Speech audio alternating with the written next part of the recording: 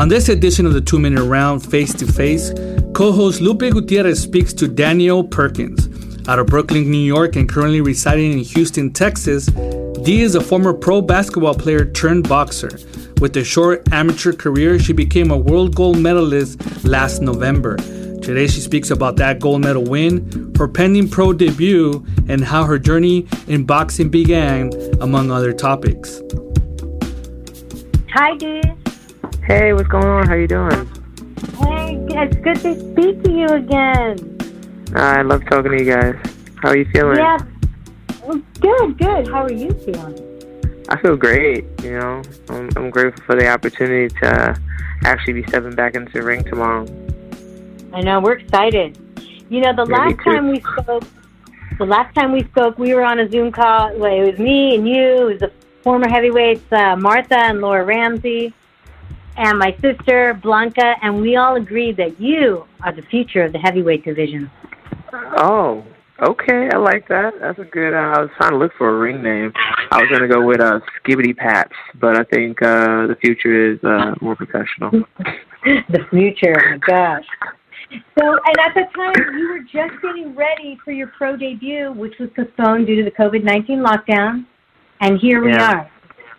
So, you just got out of weigh-ins, right? Yeah, my opponent came in heavy. I weighed in, Go ahead. Yeah, I weighed in at 195, and she was 2 pounds over. Which, you know, doesn't really make a difference. Usually, there's not much difference. I've always been a smaller person in height and in weight. Usually when I fight, the heaviest girl I fought was about 240 pounds. So, and I usually fight at like 195. The heaviest maybe 205, but I'm usually always smaller than everybody else, even though I'm 6 feet tall. Yeah, you're built like a statue. You have a beautiful physique. So thank you. I really work on it. Yeah, you do. You're like a goddess. So she's heavier. Hey, is this a heavyweight bout?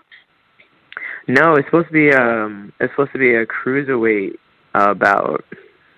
Because originally we were going to fight for a ABA belt when we were in Texas, but the commission here in Michigan is not going to approve that, and the ABA wanted 8 rounds, and I didn't want to come out with 8 rounds. I thought 6 was quite the limit to start off. Okay. So is this your opponent, the same one that was originally matched? Yes. Yeah, that was the easy part about this card. We already had a contract signed. We just went with that. So you were just waiting for the day for them to let you. Yeah. Right. Yeah. Oh, that's great. Hey, so Dee, how'd you feel at weigh-ins? Was it the same feeling, say, like during your amateur world competition where you won the gold medal, or did it feel different? No, the thing about the difference between now, of course, with the amateurs is that you're not there with your teammates. And when I went in for worlds last time, I was by myself. So essentially, the mindset is pretty much the same. I look at my opponent, and I just start smiling. I can't help it. I don't know why that happens, but I usually just look at them and I just start laughing. They're probably just looking at you like, what does she know? Right? She said to me, she goes, it's on. I said, yeah, of course. That's the only reason you're here. Right on. So let's talk a little about Worlds. You know, I just rewatched your fight in Russia last November.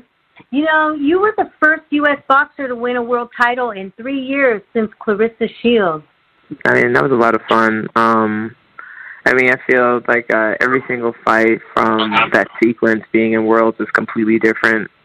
So usually people ask me what my style is, and I was like, as a boxer, you really can't have a style because then you're predictable. So usually what stands in front of me is going to receive something completely opposite. So if you rush me, I'm going to box you. If you're a counterpuncher, I'm a counterpuncher, the counterpuncher. It kind of depends on what's in front of me. So every single fight in that sequence was completely different. And that last one was, I like to say it was like tag. You know, you beat the defending world champion Yang Zhali of China. You beat her 5-0. You know, yeah, yeah. I rewatched it. You just have beautiful feints and precision. You know, you knocked her down in the first minute of the first round. You gave her standing 8 in the second, another one in the third. Is that what you were expecting from China's best? Well, the thing about it is I've watched China fight, and I've always wondered why people rush them. Like, that's exactly what they're looking for. They're like this area of frustration that people don't know how to negotiate. And I feel like some of the best boxers know how to negotiate outside of just throwing punches, you know, footworks and feints. Give you a lot more opportunity and give you better looks, and also that space allows you to get, like, cleaner shots. So I didn't know what to expect from her. I didn't know if she was going to come out southpaw, if she was going to be orthodox, because she can fight either hand. So I had zero expectations. I just went to the ring, and I was like, I'm just going to have to fight this woman, and if they raise my hand at the end, that's what it is. But I'm going in to give her one of the best fights of her life. So. Yeah, she was moving around a lot. She had a little bounce to her, and you were you were stalking, and it looked like you were, you really were precise. Like, you were picking your shots. I mean, it seemed like you could see through her. Like, she was wasting energy, and you were keeping it all in. Yeah, I like to stay calm. I think that's important too, especially in something that is holds a lot of stake. Like, there are very few people in this world who will ever win a world championship. And whenever you speak to a world champion, it seems like they go into this trance when they go to fight and they lock in. A lot of things I don't remember. So sometimes when I watch the fight, I was like, oh, wow, that was pretty good.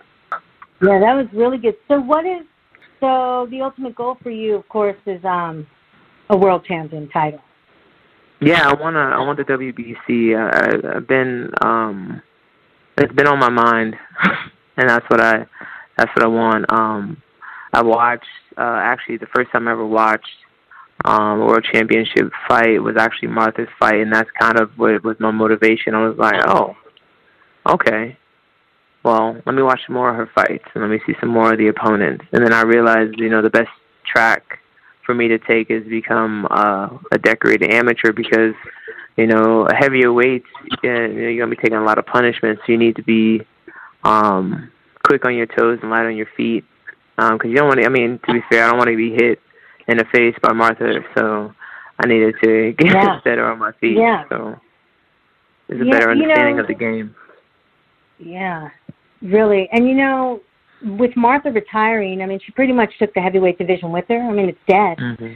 So, what, you're confident you're the one to wake it up? Yeah, I mean, I feel like I bring a very different element to the heavyweight division. For the most part, you know, I love watching. One of my favorite male fighters is Luis Ortiz. I feel like we have a lot in common. Southpaw, quick on his feet. I also shoot, like, I get to the body quickly. But also have a lot of power. So I'm looking to bring a lot of that to the heavyweight division. So once I do settle down and get my feet into the ground, I'm going to dig right into the body. You know, I want to talk more about the heavyweight division, and there's really nobody to talk about, you know? So that's why we need you to come in there. So there's you to talk about, and then you get that momentum, and, you know, maybe there'll be more names. Well, yeah, I mean, I hope to bring on the future, meaning I hope to inspire other young ladies to stick with the heavyweight division. There are a lot of basketball players, volleyball players, you know, some kickboxers, some MMA people who essentially could transition to boxing, but they don't really see much into it. Not so much there's not competition, it's the fact that there's no money involved. So people, you know, they work for money. So essentially, when we have a bigger pool of quality candidates and people want to see, it's going to wake people up and it's going to inspire people to want to be a part of boxing, period, because women's boxing is coming up. Women's boxing has transitioned into a mainstream sport that people want to watch. So why not have it in all divisions, not just the lower weights? Yeah, and you got to make sure you have the right person who's negotiating so you can make that money. Because everyone loves the heavyweights, you know. Everyone loves the heavyweight. I love the heavyweight, you know, especially in the women. It's exciting. You know, it's fun. I like it. Yeah, and you heavyweights like Martha and you're usually like you're big, you're tough, you're muscular, you fight, and you're so sweet. Oh, I know. Thank you. Maybe because you can be, you know. No one's gonna mess with you. Hey, so we're talking transition. We mentioned that word a couple times. So you were a pro basketball player before you turned to boxing. So who were you playing for, and how was that transition? Well, I mean, I played basketball for roughly about 14 years of my life. I played for St. John's University, then I went to Puerto Rico, Austria, Czech, Germany, Italy, and finally my last one, Spain. But my career ended with a car accident, and it really kind of ended my career as a basketball player. But I just couldn't let it go, so I started boxing. And that was 5 years of healing and recovering. So I'm grateful for the sport of boxing being able to allow me to compete again, especially at like a high level. Yeah, and there's a saying that boxing saves lives, and then it sounds like it saved your life too. You know, if you had to give up basketball. But what kind of what happened where you couldn't play basketball but you can box? Kind of an injury was, or if you want to discuss the injury. Well, I mean, I got hit by a car, and I had some severe nerve damage. I was paralyzed for a little bit, and I had head injuries and some back injuries that essentially I was lucky that I got pretty much all my faculties back just over a period of time of healing. But basketball is one of those sports that requires a lot of, vertical movement, and I just couldn't get that back. And you get to a point when, you start to develop your career, you're not going to start from zero again. So I just kind of, I retired. Wow. So how long after you retired, because I know you're probably bummed out, and that you found boxing? So that was like 2007. So it was about 7 years. Wow. Oh, so it took you 5 years in healing and then 2 years to find boxing? Yeah, 2 years to get, because I originally started just, hitting mitts in the gym, but, yeah, it took me a long time to recover. Not just, physically I recovered in about 3 years, but, mentally, wanting to compete, because, real competitors don't, are not in between on competition. You give 100%, so once you make a commitment, you have to really stick with it. Mm-hmm. Yeah. So once I was able to mentally commit to it, I 100% physically committed to boxing. So in that time period, is that when you finished your schooling? I know you're getting an MBA now, right? You're working on it in finance. So is that when you got your college out of the way during that time? No, I had graduated from St. John's in 2006. So I was done long before the accident. Oh, okay. So you probably had a journey just from that time period, from healing, and here you are. Yeah. So Dee, how and when did you decide to go pro? In 2018, before I left for Worlds, I told my coach, hey, once I get back from Worlds with this gold medal, we're going pro. It just so happened, and everything happens for a reason. So I ended up hurting my knee in the first round. I tore up my meniscus and part of my ACL in the first actual round of the medal rounds. Oh, wow. Yeah, I finished the fight and won the fight, but I couldn't walk anymore. So I finished number 3 in the world, which for me was completely unsettling. And I was like, I'm not leaving the amateur world without winning a gold. So when we went back to Russia, my mission was to win gold. And when I came back, I was like, I'm ready, to turn pro. Yeah, that was a great win, the 19, because we're all proud. The American goes in and wins the bronze, and then the next year we're like, she took gold. Yeah, I was like... Awesome. So going back, just how you feel, when you started taking boxing and now that you're going into pro, do you have any worries about getting hit in the head and taking those blows, knowing what you went through with your healing period? No, I mean, my sparring partners are humongous. Like, one of the guys that I spar with is 6'3", 240 pounds. Nice. And yeah, he hits me pretty aggressively, or he tries to, for the most part. I mean, here's the thing, I'm not afraid of getting hit, because I would honestly not be able to do this if I was afraid. So, you have 18 fights. It's not like you are having 70, so you're ready. Totally ready. No, and we're ready. We're ready, too, for you. Yeah, I mean, I have a lot of ring experience. I never take off. I know a lot of people, if they're not fighting, or I go to the gym every single day. After this fight, I'm scheduled to be at the OTC, and I'll be there for 2 weeks. Then I'll come back and I'll be at O Athletic for the remainder of the year until we get called up again. So I'm always constantly training, and my body reflects that.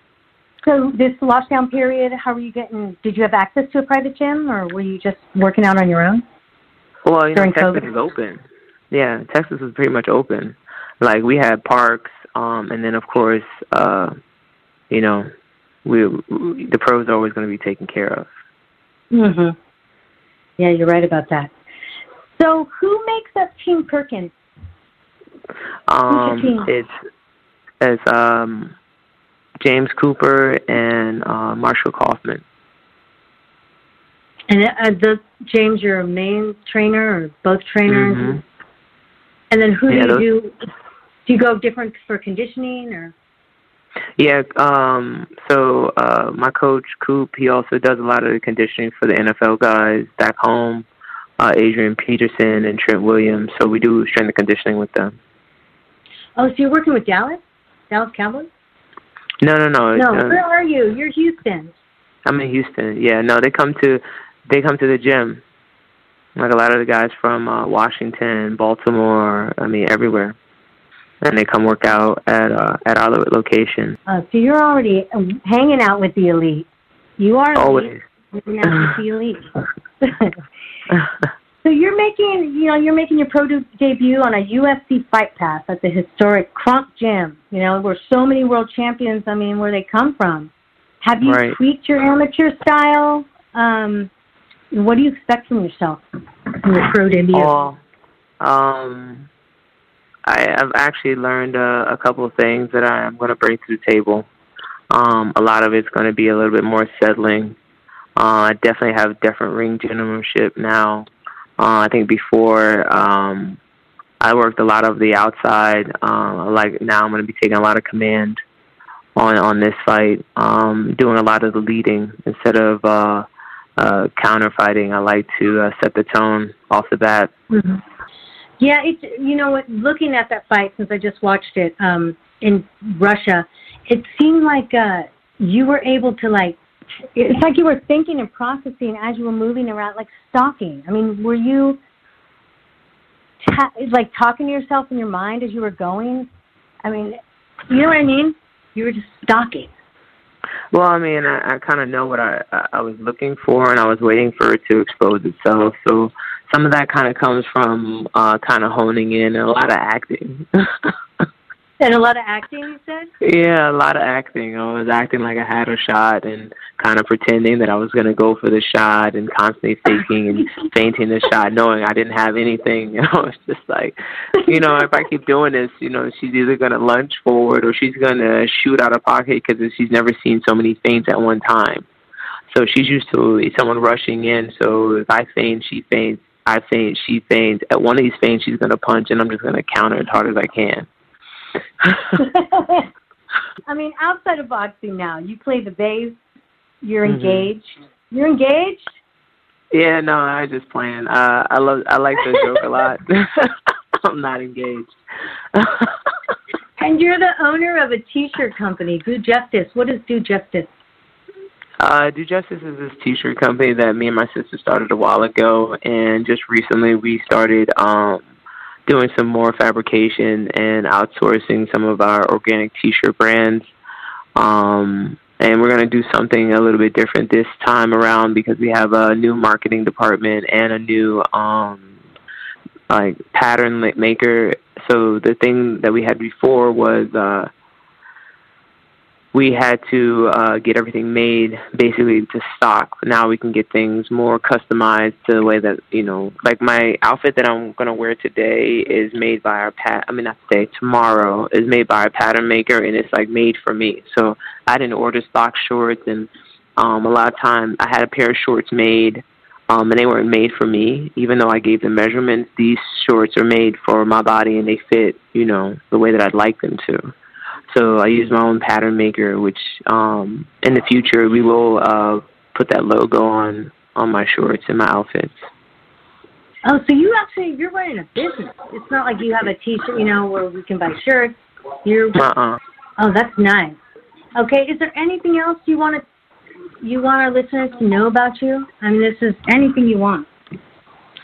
I mean, for the most part, I think you touched on everything. I'm pretty calm, but I love to crack jokes, so I like to have a good time. And I'm excited to get this started, really. It's just, how you land and you're like, yep, let's do it right now. Let's just go to the gym and fight. Hey, so can I ask you, who's your family? Do you have is your mom and dad still around, brothers, sisters? Are they excited for you? Or? Oh, well, my little sister, she lives in Iceland, so yeah, she's pretty excited. My mom, she's in New York. My father passed away my senior, and when I was in St. John's, he suffered the last part of his life with colon cancer. If anyone pays attention to my Instagram feed, it's always about foods and nutrition and hydration, because I believe that a lot of diseases could be prevented if people just ate well and took better care of themselves internally. I know we focus a lot about the external, but what goes on in your body is really, it's important what you put in and how healthy you keep yourself. I'm a huge advocate for eating well and proper nutrition, because I watched my father die because of poor decisions he made at the dinner table and out, so that's always been very important to me. Have better education. Yeah. No, that's great, and it helps with your. It'll make it easier for you, because it becomes a part of you, right? When you take care of yourself, eat well, and you exercise. So why don't you share your social media so people can follow you on your journey through the pearls? They can follow your journey through health and wellness, and give them all whatever platforms you have. Well, my Instagram is Chambers11221. That's the zip code I grew up in. And my Facebook is Danielle Chambers. And I use Chambers a lot because that's my father's last name, and I believe in honoring, of course, my heritage and my family. My family is a huge part of who I am. And yesterday was my mom's birthday, and they've been very supportive of what I do athletically. I've missed a lot of holidays and a lot of birthdays participating in sports that I love, and they've never made me feel guilty or didn't support, what I'm trying to do. So I really appreciate them, and I always, make sure I pay homage to my family. Yeah, it's so important to have their support. Anything else? What kind of music do you play on the bass? I got to know. Oh, well, I love anything with a solid bass. So, anything like Rick James, or even Al Green has a solid bass, or The Temptations. I really like the music that's played by real instruments. I enjoy that the most. And again, we're going to be watching Thursday. It's on UFC Fight Pass, 4 p.m. California time, 7 p.m. Eastern time. Man, I love you, and go get it. Appreciate you. Love you guys, too. Yeah, and then, we'll talk to you soon. Yes, sir. Yes, ma'am. Talk to you soon. Thank you for listening to this episode of Face to Face. Listen to the only all-female boxing podcast, The 2 Minute Round, every other Thursday here on blogtalkradio.com/2 Minute Round.